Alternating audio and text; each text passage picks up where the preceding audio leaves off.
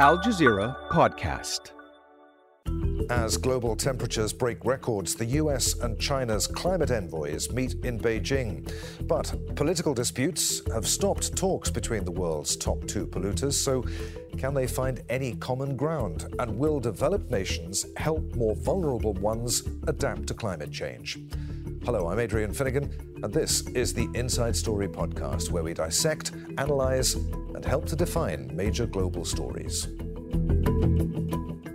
So let's bring in our guests. From London, we're joined by Salim Ul-Hoque, who is Director of the International Centre for Climate Change and Development, a research organisation based in Bangladesh. From Dhaka, we're joined by Uli Keita, Executive Director of Greenpeace Africa. And also in London is Asad Rehman, the Executive Director of War on Want, an anti-poverty charity which partners with social movements in the Global South. A warm welcome to you all.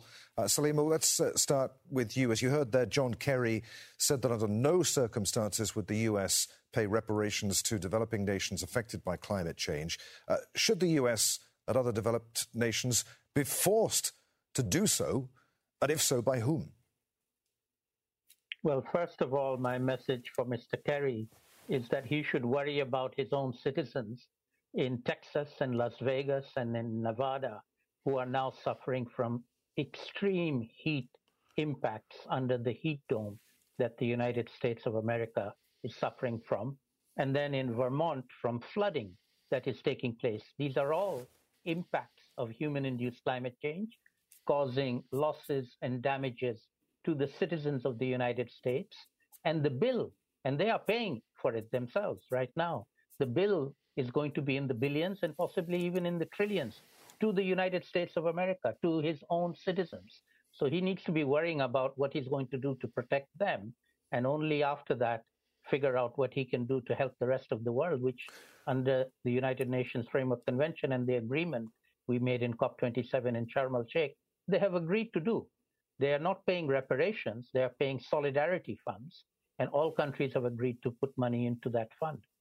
Salim, Bangladesh, of course, well used to dealing with the effects, the impacts of climate change already, with, as you say, the climate in the US becoming more erratic, with heat waves, more destructive tornadoes, the flooding you mentioned, wildfires, and with that impacting more and more people. Do you think that that citizens of the US are becoming more mindful of the impact of climate change now and will demand more from their government?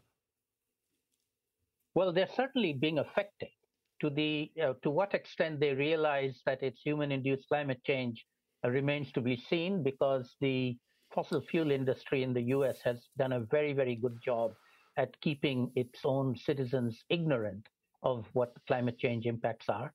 But increasingly they are realizing it, and particularly young people in the US certainly are far more aware of the impacts of human-induced climate change and the fact that they are suffering because of global temperature rise of well over 1.1 degree that has already occurred, and we are headed to 1.5 in the next few years. So these are going to get worse, and no country is prepared, including rich countries like the United States of America, and everybody's going to have to be better prepared at dealing with those impacts. In the climate change jargon, we call it adaptation, adapting to them.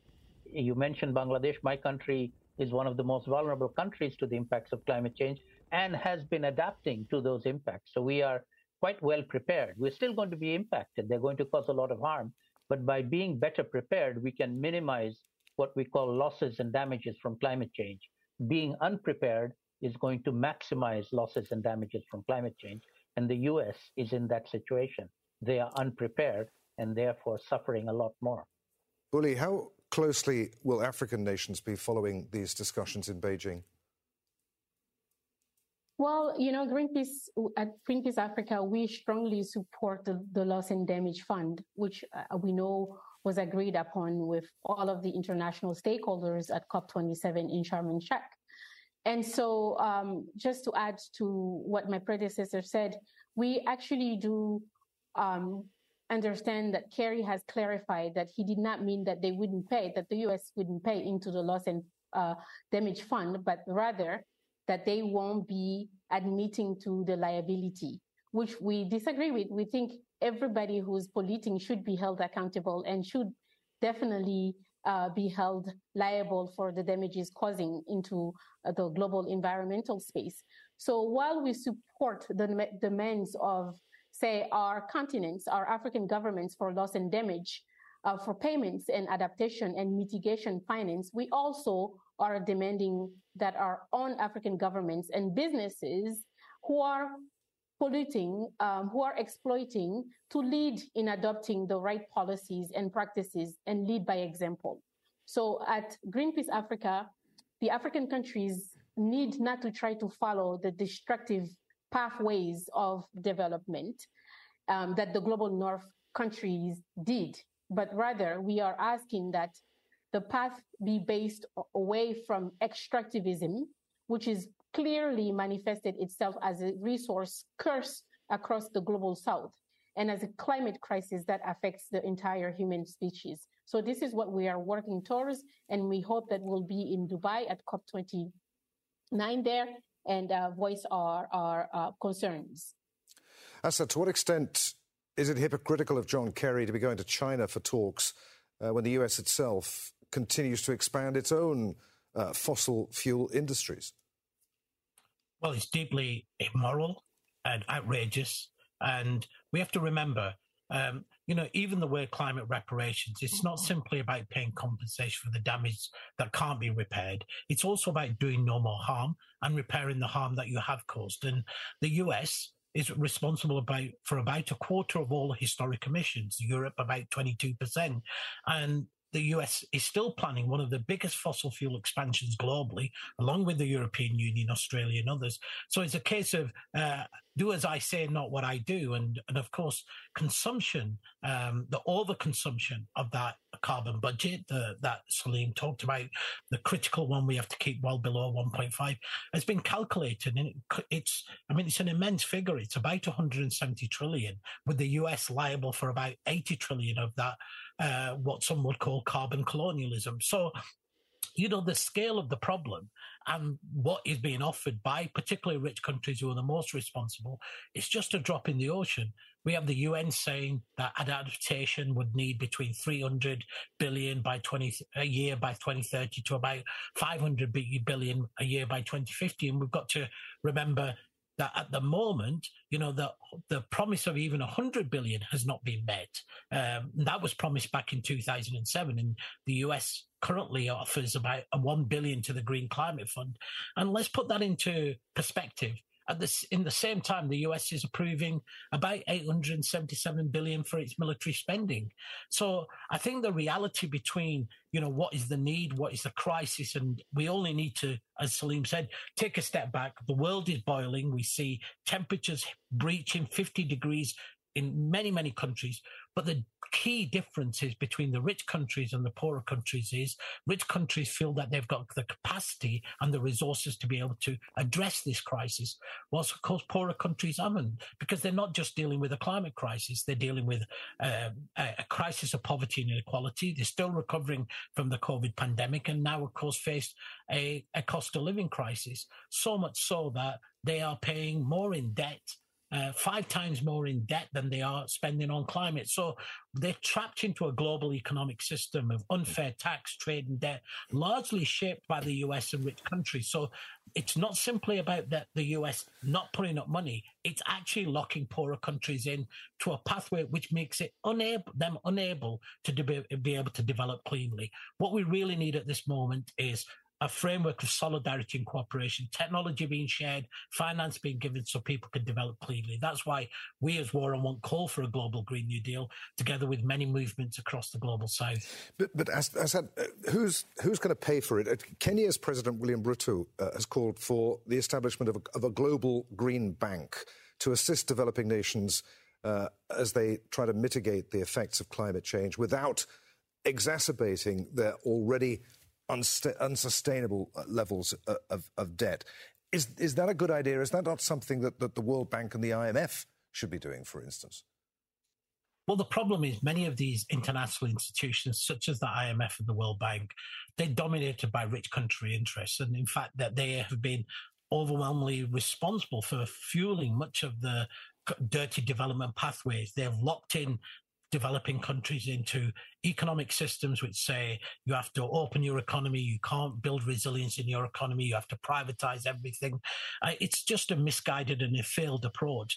I think what many developing country leaders, and it's not just the president of Kenya, we've heard it from Prime Minister of Barbados, for the Brazilian President Lula, they're talking about we need to really fix the global economy so that it's more fairer and more equitable, and that it puts climate and tackling poverty at its center. Now, there are lots of different approaches that can be done. We could actually tax the corporations who are responsible for this damage much better.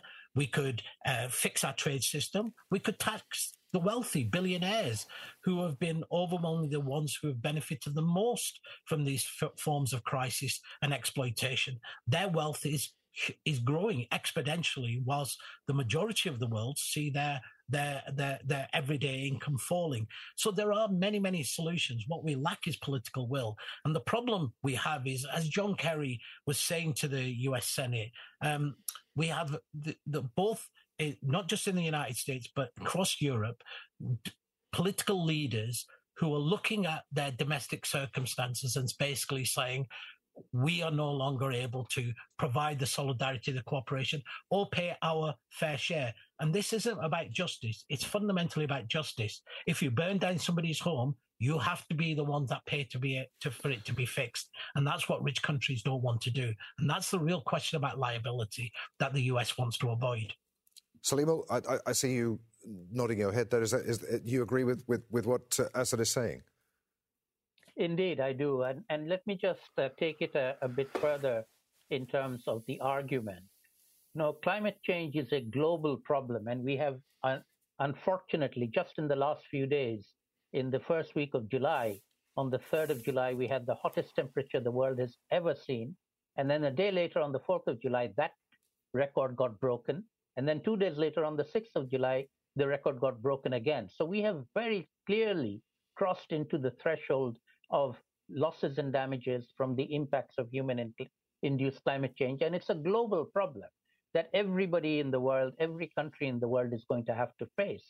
And unfortunately, both the economic systems that we have at the global level, as well as the security systems, as Assad mentioned, the United States military that absorbs enormous amounts of funds is actually not at all prepared to deal with the climate problem, which is going to be their number one security problem going forward.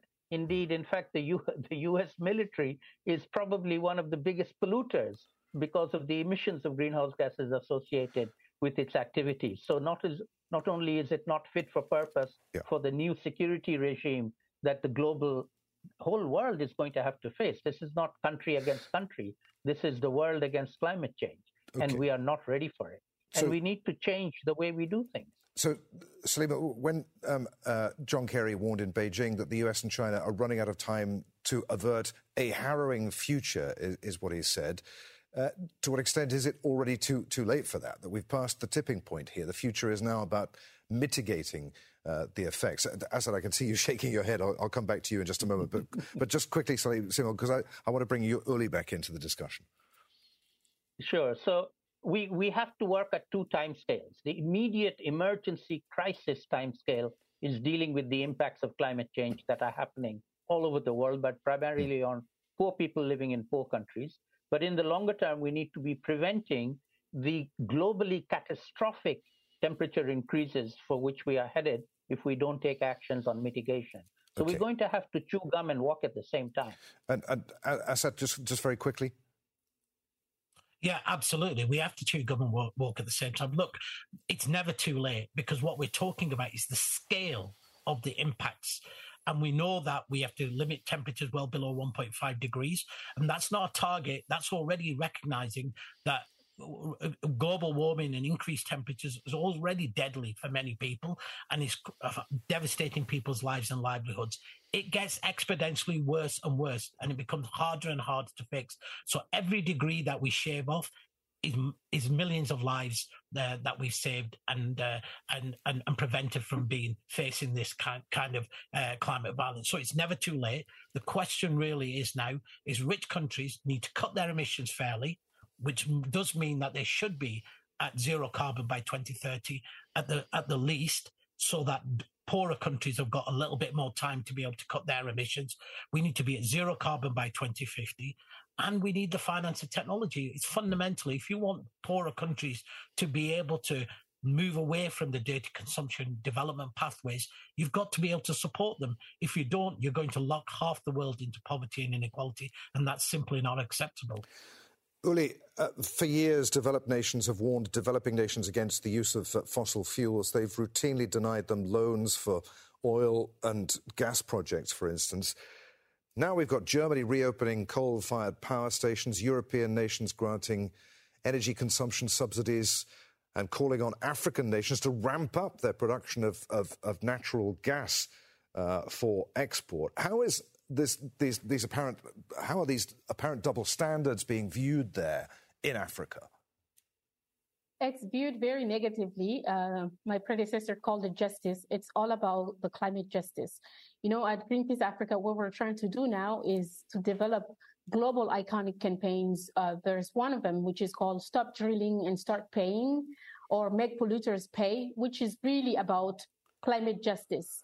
You know, this campaign is targeting holding the extravagances accountable and stopping them in their tracks. We need people, big polluters, to pay for the damage they're causing to the world. So in South Africa, for example, we have confronted big polluters such as Eskom and Shell on their polluting business model, which will continue to drive a shift in mindset from the fossil fuel independence to more of a renewable energy. So we are holding polluters accountable for oil spills, like the worst environmental disaster, as you've seen in Mauritius in July 3 years ago.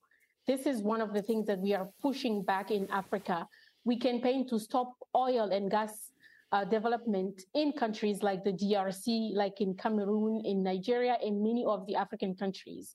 So we're all about pushing back. We're all about stopping these polluters and these governments drilling and start paying. And if we want to really build a climate justice movement across the globe, we need to now start to really hold people accountable. Okay, this is something that we are big on in Greenpeace Africa, and we're going to push it across the continent. But Uli, when you talk about this climate justice movement, I mean, who needs to take the lead here? This can't be down to grassroots organisations, can it? I mean, this needs someone or something to take the lead here and bang, politicians' heads together on this issue.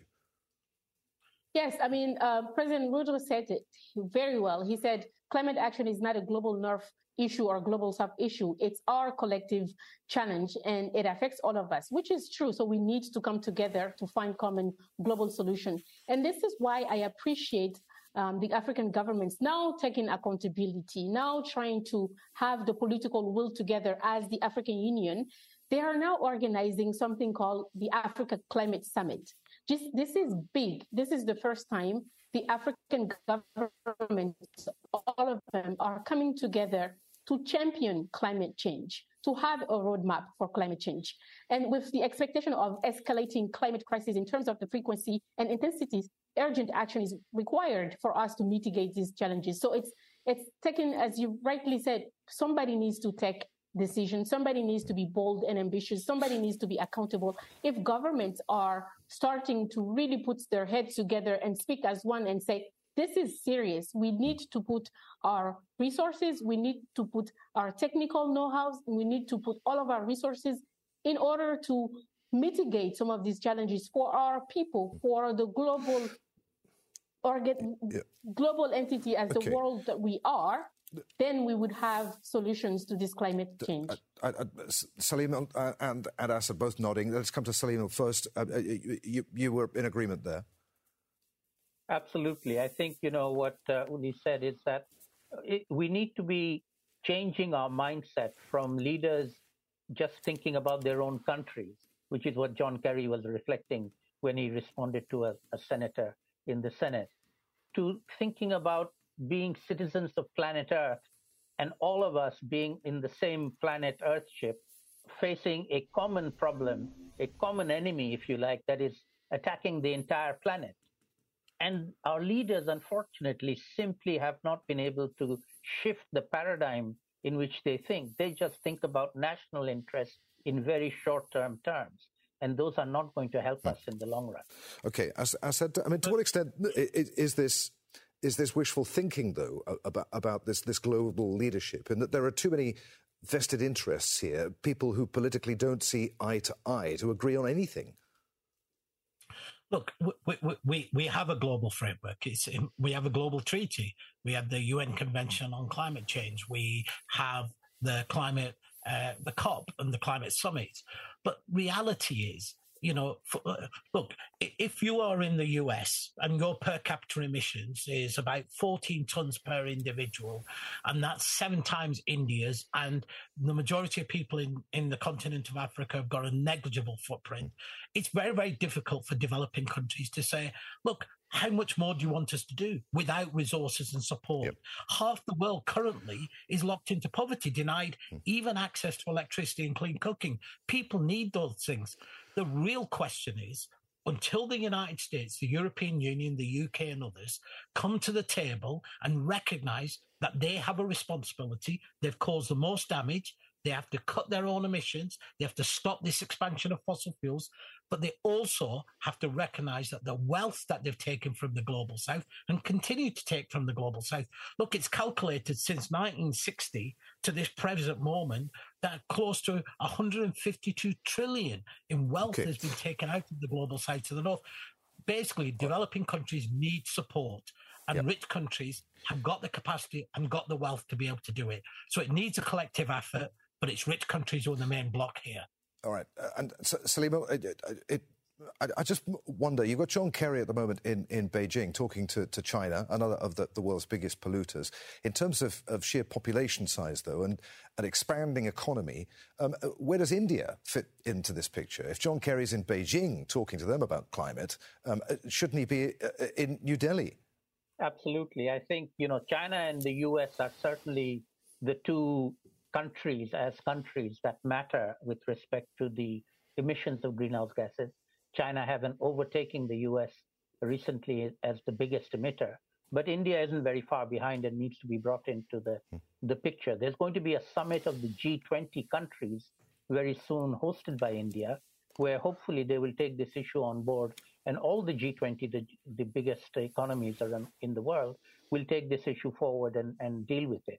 The good news is that both in China and India, they are realizing that they have more to gain by transitioning away from fossil fuels into cleaner energy, because they are both vulnerable to the impacts of climate change. In fact, China is extremely vulnerable. They're having heat waves right now as we speak.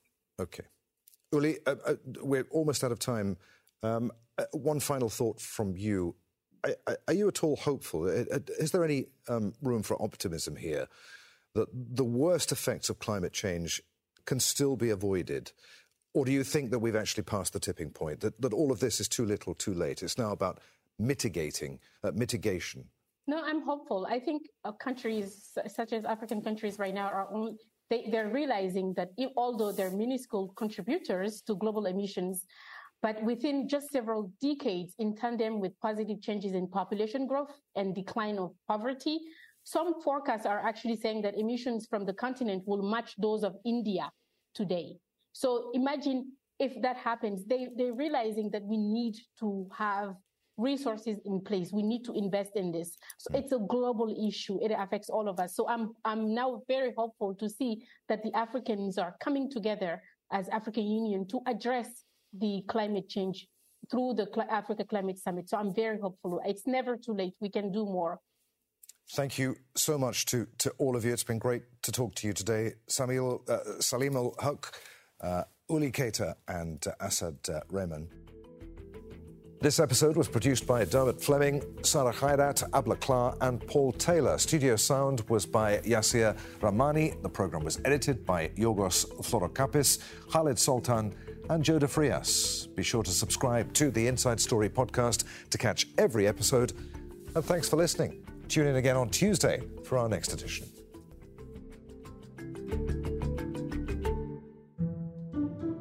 This week on The Take, Hundreds of sub-Saharan Africans were bused to Tunisia's borders without aid or shelter under the summer sun. Why did this happen and what's being done? That's The Take by Al Jazeera. Find it wherever you get your podcasts.